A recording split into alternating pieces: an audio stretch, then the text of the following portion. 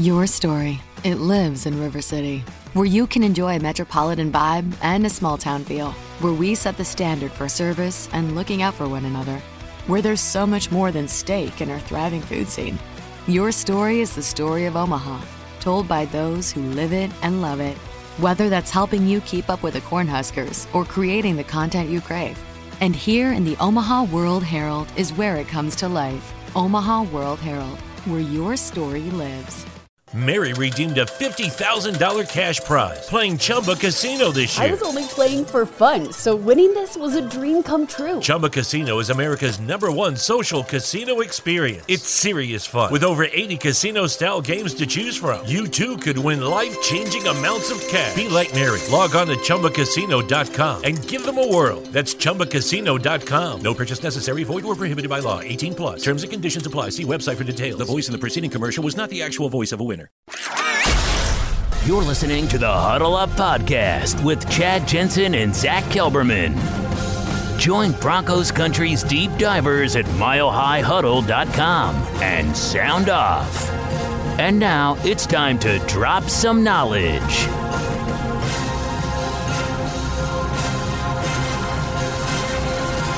Welcome in, everybody, to another episode of the Huddle Up Podcast, presented, as always, by Mile High Huddle and 24/7 Sports, empowered now by Overtime Media. I'm your host, Chad Jensen. With me, under the weather, freaking pulling in overtime, going above and beyond, is your Denver Broncos reporter for 24/7 Sports.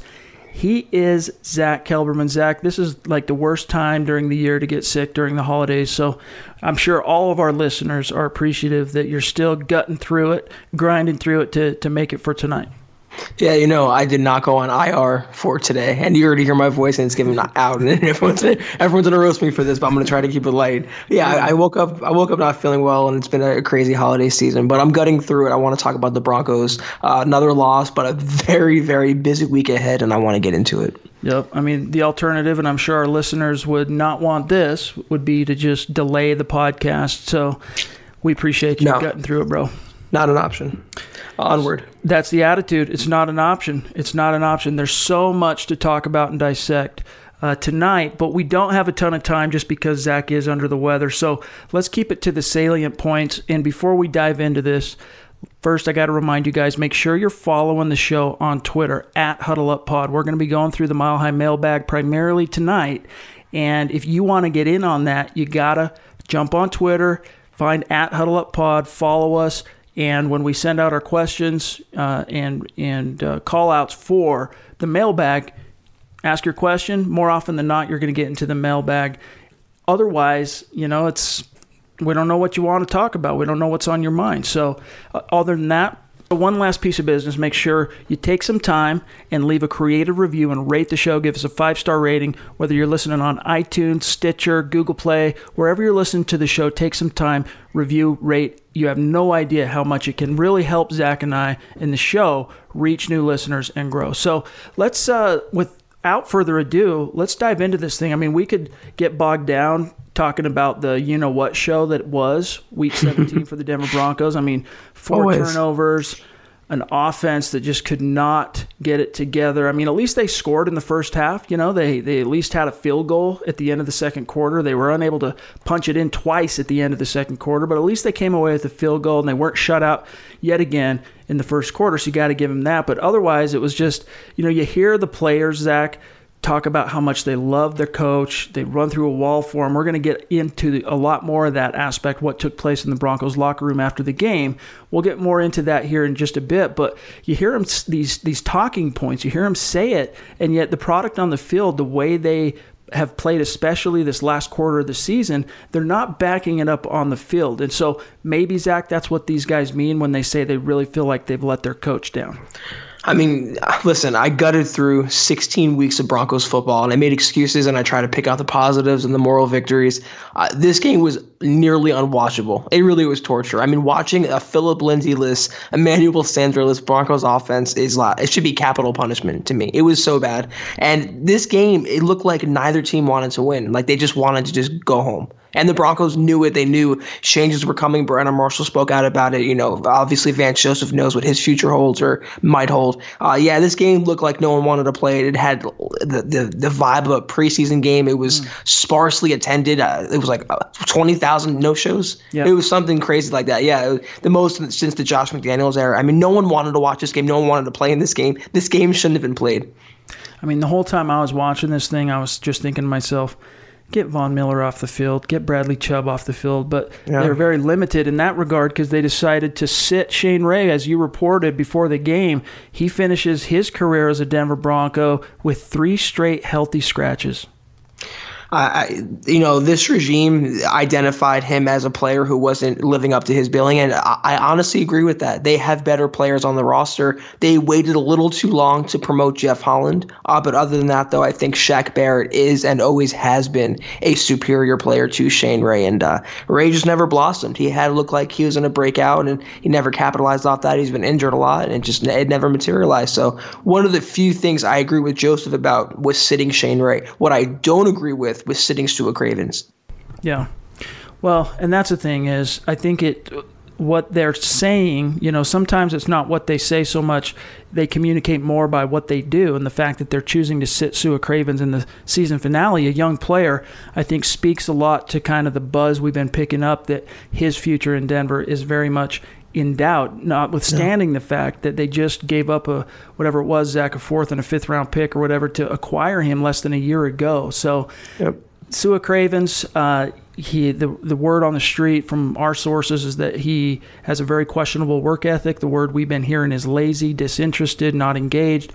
And if you notice Vance Joseph, one thing that's extremely important to him for all of his shortcomings, he values players who are quote unquote engaged. And if Cravens isn't, then it's no surprise and shock that he's not seeing the field. But let's segue here and talk about the scene that kind of unfolded after the game in the Broncos locker room. Obviously, the expectation, especially with the brand of football the Broncos played in the season finale, the expectation is that John Elway is going to wake up tomorrow morning and officially fire Vance Joseph. And so in the locker room post-game, he addressed the Denver Broncos for what is expected to be probably his last time doing so as their head coach. And it was reportedly an intensely emotional scene with multiple players, including Will Parks, crying and weeping openly. Guys like Case Keenum, according to our friend Ryan Koenigsberg over at BSN Denver, Case Keenum got emotional himself and said that Joseph delivered a message that he as a player and as a man is going to carry with him for a long time. And you can go down the line, all of the players after the game just talking about how much they love Vance. And, that's the thing, going back to what I said earlier, is the disconnect is they love him so much, and yet the product on the field does not necessarily reflect, what you would expect from, commensurate performance to guys saying, I'm going to go run through a wall for this coach who I love so much. And I think what that really says, Zach, is that for all of, he's got, we talked about this on the last episode, that, he's a good man. Guys love him. Guys believe that he has their best interest in heart. And I really believe that he does and did. But he's just simply been in over his head. The guy doesn't have the wherewithal to do what John Elway and that Broncos brass was hoping he could deliver when they hired him 2 years ago. I'll say this for Joseph. One thing I noticed watching him on the sidelines today is he didn't look sad. He didn't look worried or nervous or anxious or anything like that. He looked pretty content. He was relaxed and he was smiling and he was fist bumping other coaches and players and stuff. So he knows the writing's on the wall, and he knows that he gave it 2 years, and he knows, I think, in his heart of hearts, he's not cut out for this job right now. It doesn't mean he can't be a head coach in the future. It doesn't mean he won't get another shot, but he was not the right pick for the Denver Broncos. And he seems like a great guy. I agree with you. He seems like a guy you want to hang out with, grab a beer with. Sure. He's just not the right man to be the coach of the Denver Broncos. It's a tough position, more so in Denver than other places working under John Elway. It's a pressure cooker, So it didn't work out. It's as simple as that. Good guy, not a good coach for the Broncos right now. And I think he handled it pretty well today. I'll give him that.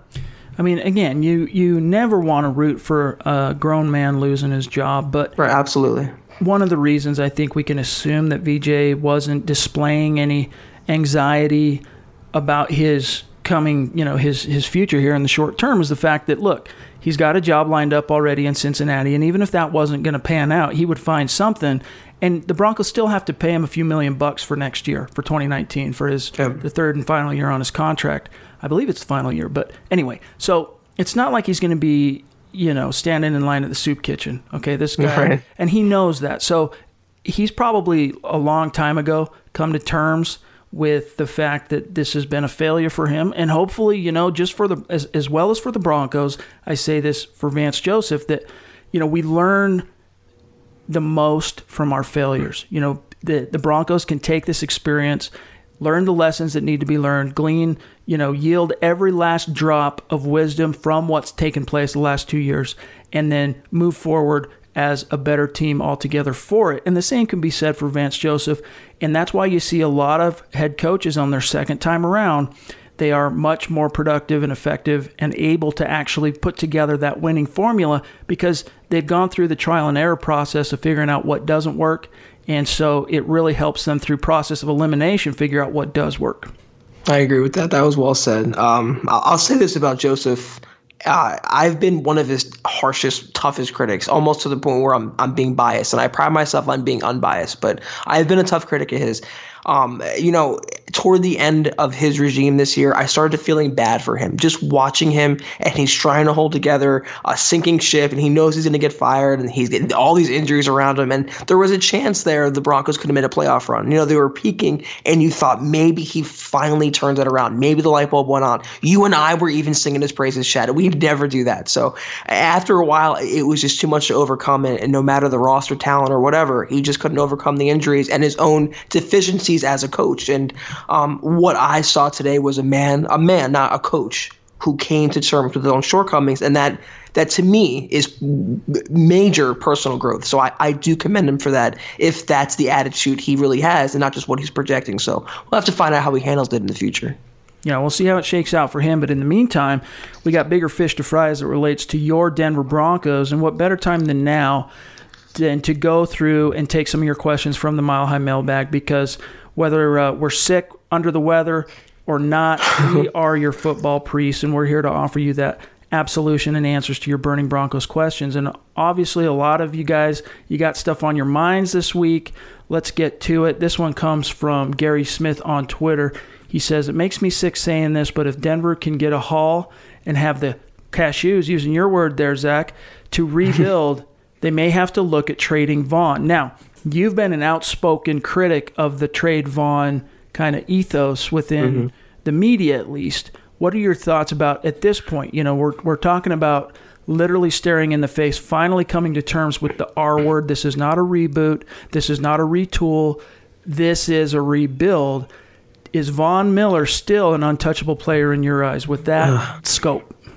I don't work for a certain Denver radio station. I don't have to push that narrative, and I won't. I don't believe in it. I think it's lunacy. Why would you trade a future Hall of Fame player who's still in his prime, who's still helping you single-handedly win football games? No, do not trade him no matter what. There's no player that you would trade him for right now, one versus one, without giving up another draft pick that would help you immediately. The only player you would even consider trading Von Miller for would be a quarterback, and I just don't see a deal like that happening. And you're not going to trade him to move up in this draft. There's no draft quarterbacks that are great in this draft worth trading Von Miller, so I hate it. I have been outspoken against it. I've said it over and over and over again. He's still a future Hall of Fame player. He's still in his prime. You take him off this defense, they're going to fall off a cliff very, very quickly. Here's one from Esteban Aguilar on Twitter.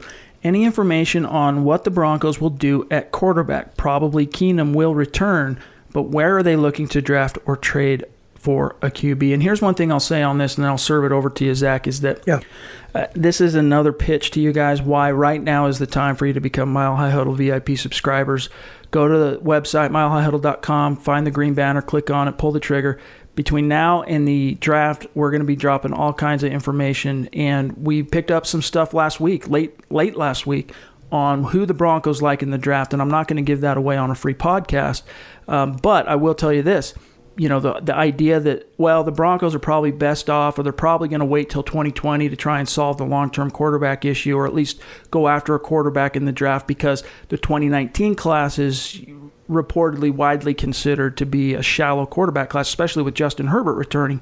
I'm here to tell you that from what we're hearing, that is certainly not the case. They do have their eyes on a particular quarterback, and so we'll see how that shakes out. As we've talked about here on the show many times, a lot is left to happen as it relates to the pre-draft process between now and the end of April, including the Combine, the Senior Bowl, pro days across the country. So a lot of pieces on the board are going to coalesce between now and then.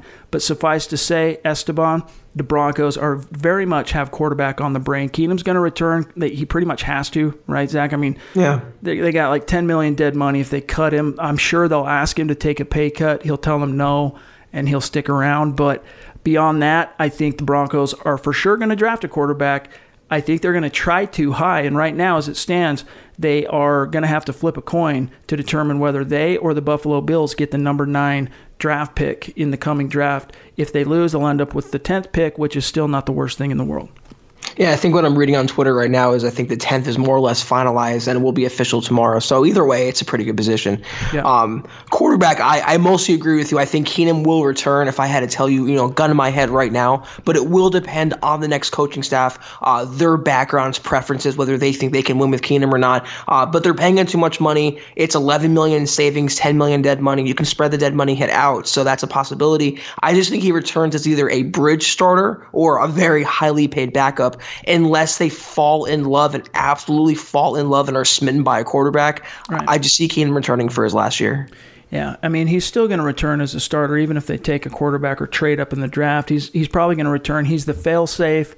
He's the pro that's going to show that next quarterback, the way of life in the NFL and how to be a starter. Because for all of his faults, Case Keenum is an experienced veteran, and he is a classy guy, notwithstanding all the depredations of 2018. He's just a limited player. And, Nick and Carl do a great job on their podcast to really kind of explain what kind of pieces need to be in place in order for a quarterback of Case Keenum's caliber to succeed.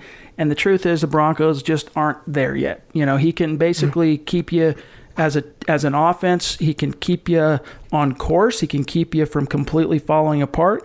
But he's not going to elevate you above and beyond to go on and just start, slashing throats and stomping dudes. It's just not the way it's going to work out. He's a really good backup to have. He's an emergency starter, a pinch starter. He's just not a full-time starter in the NFL. It is what it is. That's his limitations. And I think, like you said, they will get a quarterback of some kind. I don't think a first-round quarterback is in the cards. They have other positions to address. But I think, somewhere in the middle rounds, maybe Daniel Jones, maybe Will Grier, someone like that, one of those kind of quarterbacks. They're not going to – obviously, Justin Herbert's not an option. And no, I would not spend a first-round pick on any quarterback in this year's draft. That's just my opinion. So here's one from Jacob Smith, Mile High 9798 on Twitter. His question is, the Broncos quarterback situation in 2019 is, and he's asking us, what is our best case scenario for the Broncos quarterback situation next year? You go first, and then I'll follow up. The best case scenario is having a young quarterback on the roster developing behind Case Keenum, and that was Chad Kelly. That was the best case scenario because Kelly was this close to taking over for Case Keenum. I would say that they identify a young quarterback around the NFL, maybe Teddy Bridgewater, Ryan Tannehill, or they fall in love with a quarterback in the draft like Daniel Jones, Drew Lock, someone like that, and then they hit on that guy. And if that guy can be the guy, it's a good pick, a worthwhile pick. That's the best case scenario, in my opinion. I'd probably have to spend a lot more time mulling this one over and soaking it in. But, the best case scenario would probably be the Philadelphia Eagles put Carson Wentz on the trading block and the Broncos are able to go out and get him, which was something that was served up to me earlier today on Twitter. And I told the fella Taylor at Northern Bronco on Twitter that we would at least address it, as far-fetched as it sounds today, because you have Nick Foles dropping dimes, doing his thing, getting the Eagles over the hump when it matters most. If this franchise goes on to more playoff success under Nick Foles, I could see possibly there's a ray of sunshine cutting through the dim doubts of clouds on this topic that a guy like Carson Wentz, who, let's face it, he's 3 years into his career, 16, 17, 18, and 2 of those years he's finished on IR. And so he's starting to he's no longer this lock to be, the next Andrew Luck of his time. Like Andrew Luck, those first 2-3 years he was in the league, he was basically the next John Elway before the injury bug struck. And fortunately, Indianapolis weathered the storm. They, took it on the chin for a couple of years, and they're better off for it, even though, they didn't make the playoffs this year.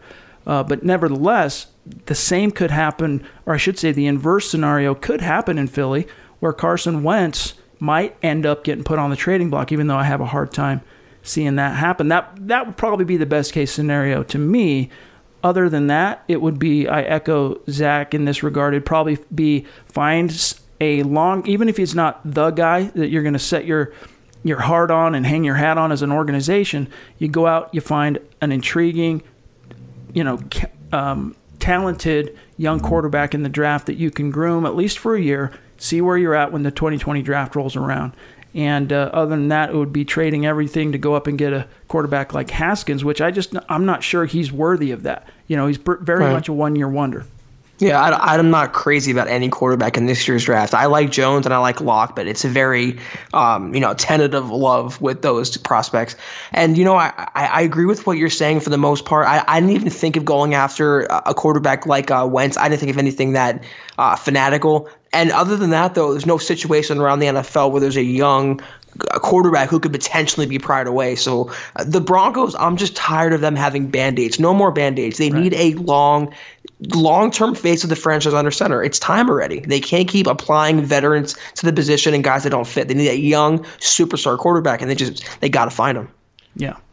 That's why it's like, earlier today everyone was talking to me about Teddy Bridgewater, and then he makes his start in the season finale with New Orleans sitting everybody. Yeah, completely underwhelming. And again, what you're doing if you go out and try and get Teddy Bridgewater is he's interesting, and who knows, he probably has a bit taller, bigger upside than a player like Case Keenum. But once again, you're putting a Band-Aid over a bullet hole. And right now the Broncos need corrective surgery basically to get this thing fixed, to save their lives. They're in a very intensive care type situation as a team. And a lot of this, will be determined by who the next head coaching hire is. And it was kind of interesting, actually, Zach, we should talk about this. You reported on it for the website earlier today before the game. But that first report comes out from Ian Rappaport that, the Broncos maybe might mull over the idea of keeping Joseph for year 3, but if they were to do so, they would tie Gary Kubiak to him as an offensive coordinator, which was, to me, a completely ridiculous report. It's crazy. I don't know where that came from. But then the other one that's a little bit more interesting and I think actually more feasible is the idea that the Broncos, the report I should say, that the Broncos are one of a couple of teams who are interested in going out on a limb and exploring a trade for John Harbaugh.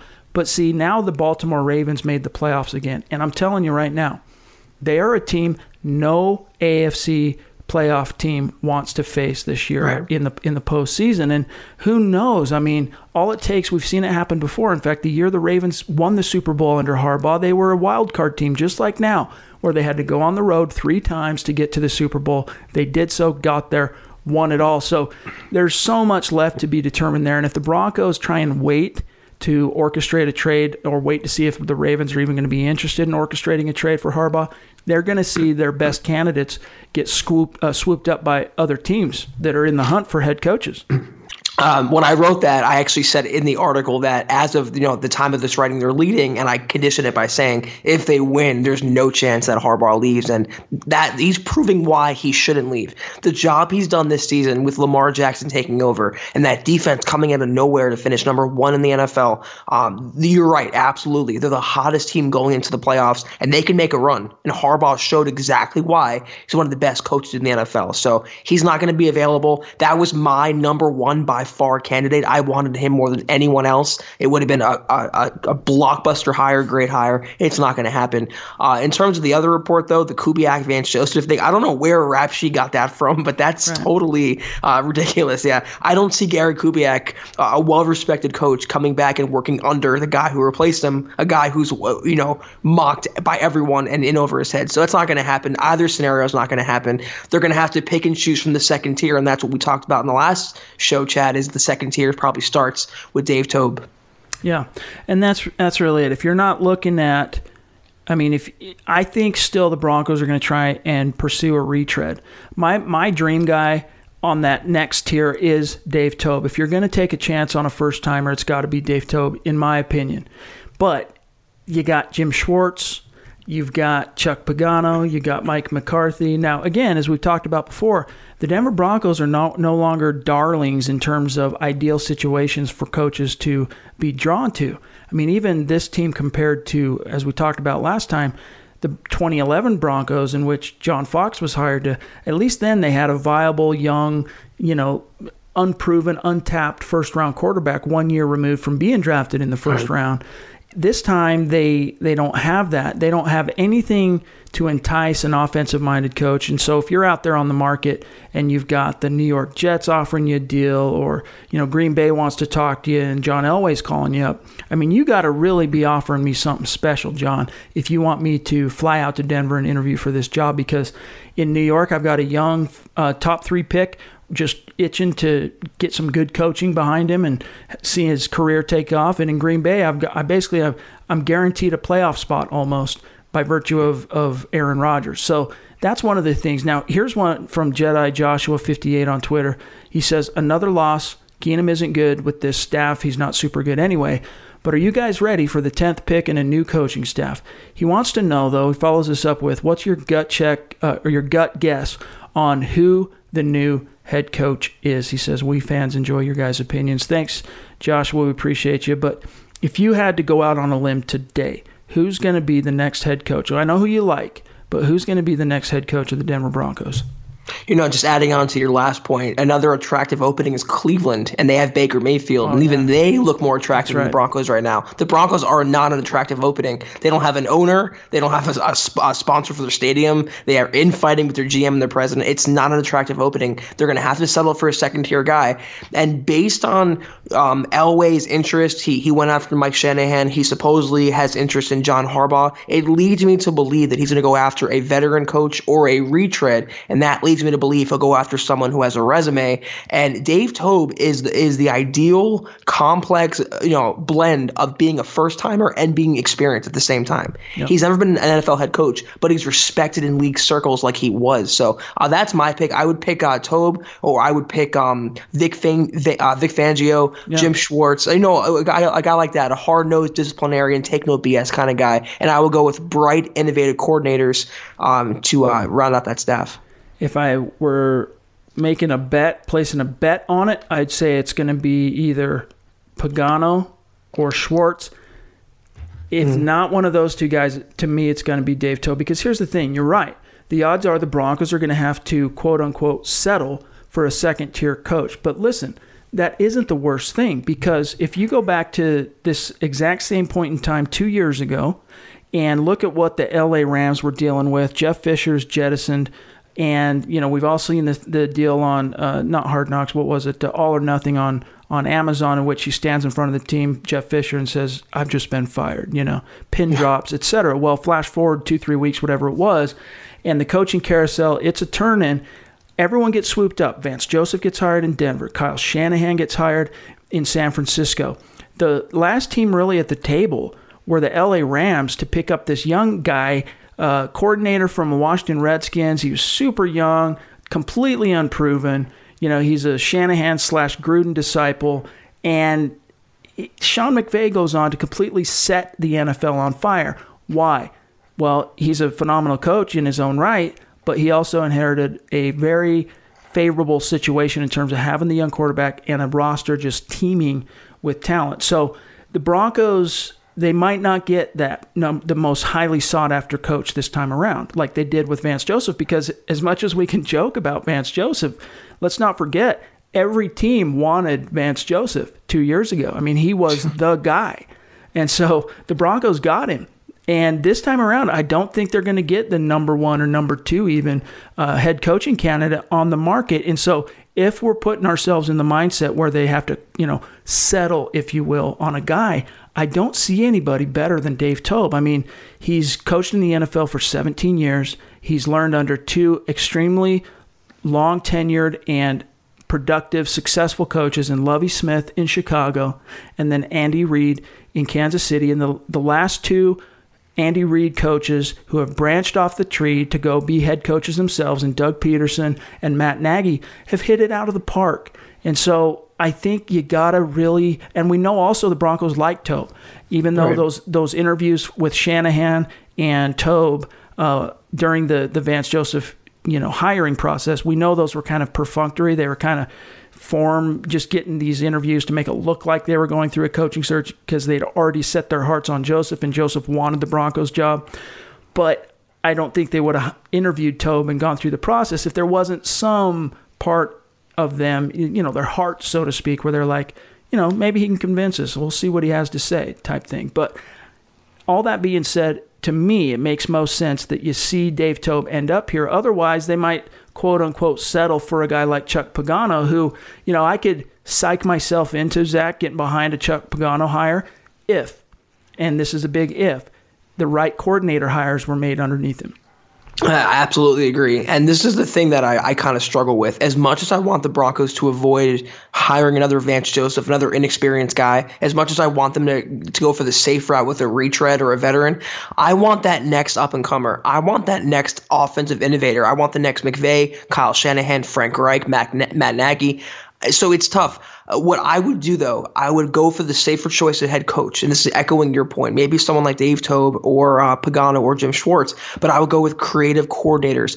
Zach Taylor at OC, someone in college, someone who can, and the good thing about them is you can make them head coaches in waiting. So it's pretty much like you have the next head coach on the roster already, and you don't have to gamble with another first-timer managing the entire team. So that's the direction I go in. So, they talk about Cliff Kingsbury. He's supposedly going for NFL interviews. Dave Toub, Cliff Kingsbury, and Todd Bowles. Who says no to that staff? Yeah. And I tweeted about that earlier today that, Todd Bowles, for all his faults, I could get really excited about him. Great coordinator. As a Broncos defensive coordinator. So, we'll see how it shakes out. I think, for today, though, with Zach being under the weather, that's got to do it. There's more questions in the mailbag about who some of the Aquaman we see you, about your question developmental quarterbacks in the 3rd round or later. Nick Ryan wants to know what the compensation might look like if maybe we can answer that one. Nick Ryan says on Twitter, what would a trade look like for John Harbaugh? We all know Elway's not going to give up what it took for the Bucs to acquire John Gruden. I'd be cool, he says, with a 4th and a conditional 2nd? What would be a reasonable sum to give up in your mind, Zach? And maybe neither of us are the most educated in terms of, what such a coach would be worth in terms of trade capital, but off the cuff, what would you be willing to give up if you were John Elway?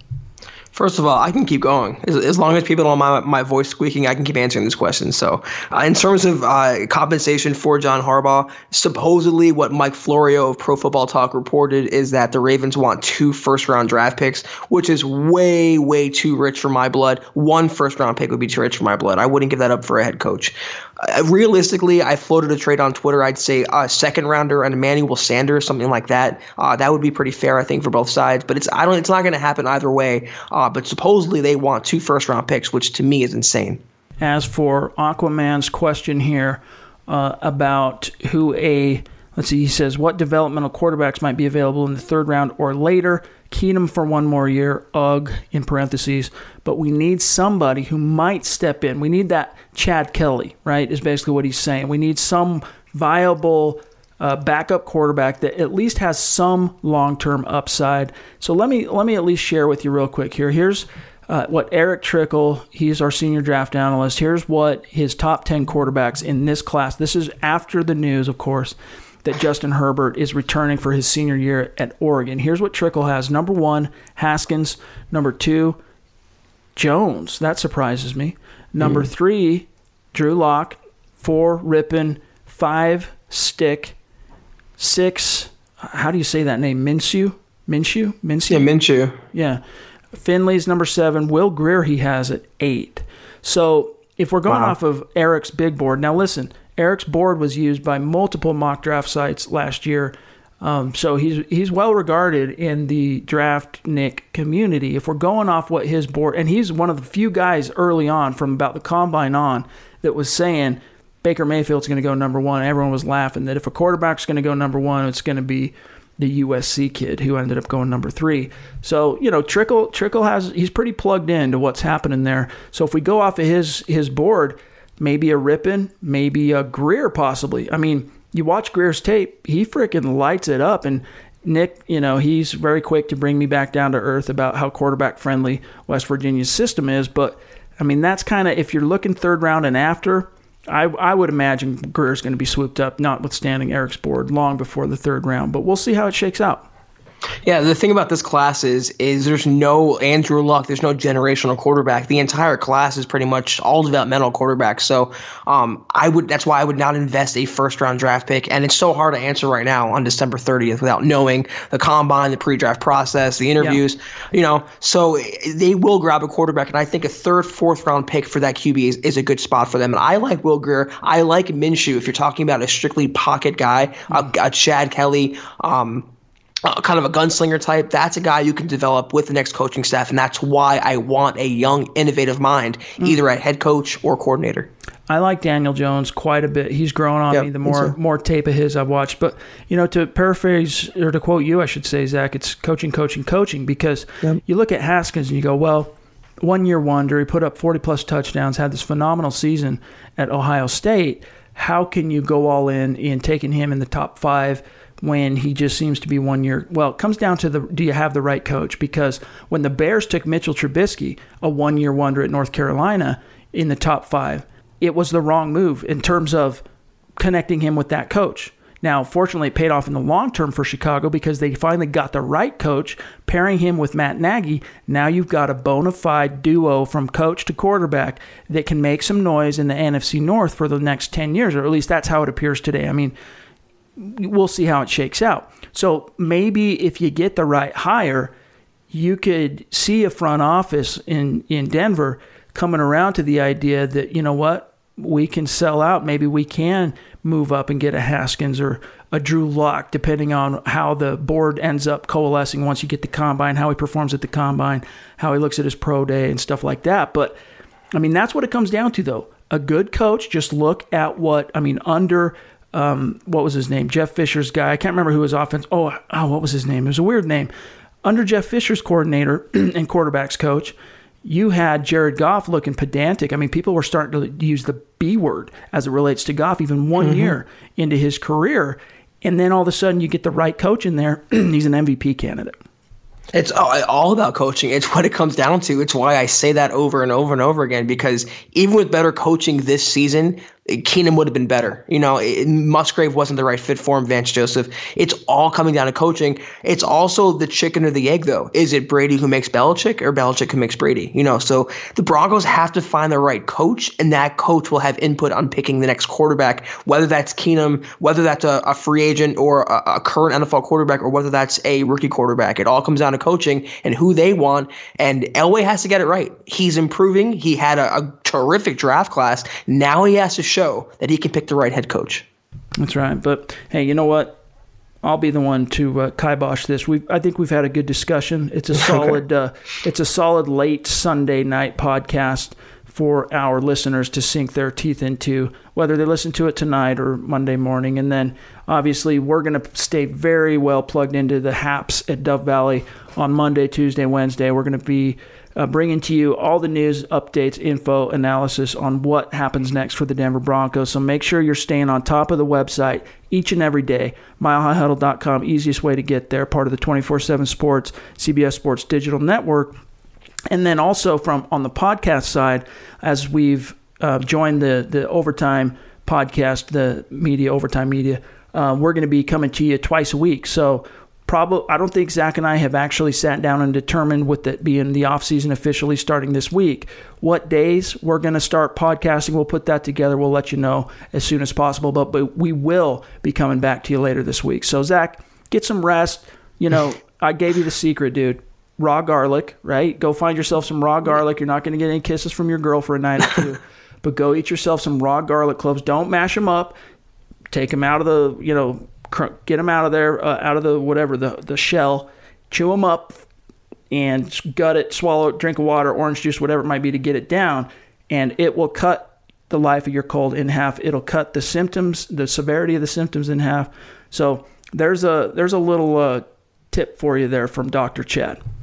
It sounds disgusting, but I'm going to trust you. I'm going to go out on a limb, and I hope it, I was going to go with echinacea, but, or Ricola, the cough drops, but I'll try the garlic mixture. We'll see what happens. I'm telling you, it works. It has a compound in it called allicin, and it cuts it in half, and it really gets your immune system. Because one thing people don't realize, when you get sick, people think, oh, this virus is making me sick. Actually, the reason you feel like crap and your throat gets scratchy and your body starts producing mucus and you start getting sore and achy, it's not because of the virus is the actual thing that's causing it, but it's your immune system response to this foreign invader that sets everything in flame and makes you feel all the symptoms. So it's that inflammatory process that creates the symptoms that you want to cut in half. That's what the allicin does, my brother. It gets your immune system stoked up and goes, okay, bam, bam, bam, bam, starts batting down the hatches. I think you're in the wrong business, Chad. I should put some kind of disclaimer out there that I'm not a, medical licensed physician. Yeah.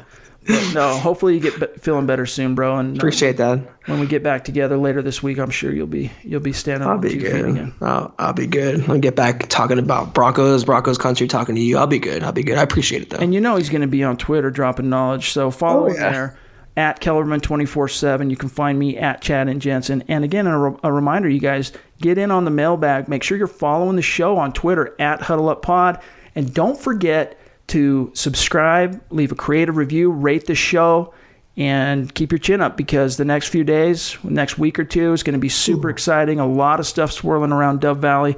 So rest assured, we'll be coming to you again soon. We'll talk to you then. You've been listening to the Huddle Up Podcast. Join Broncos Country's deep divers at milehighhuddle.com to keep the conversation going.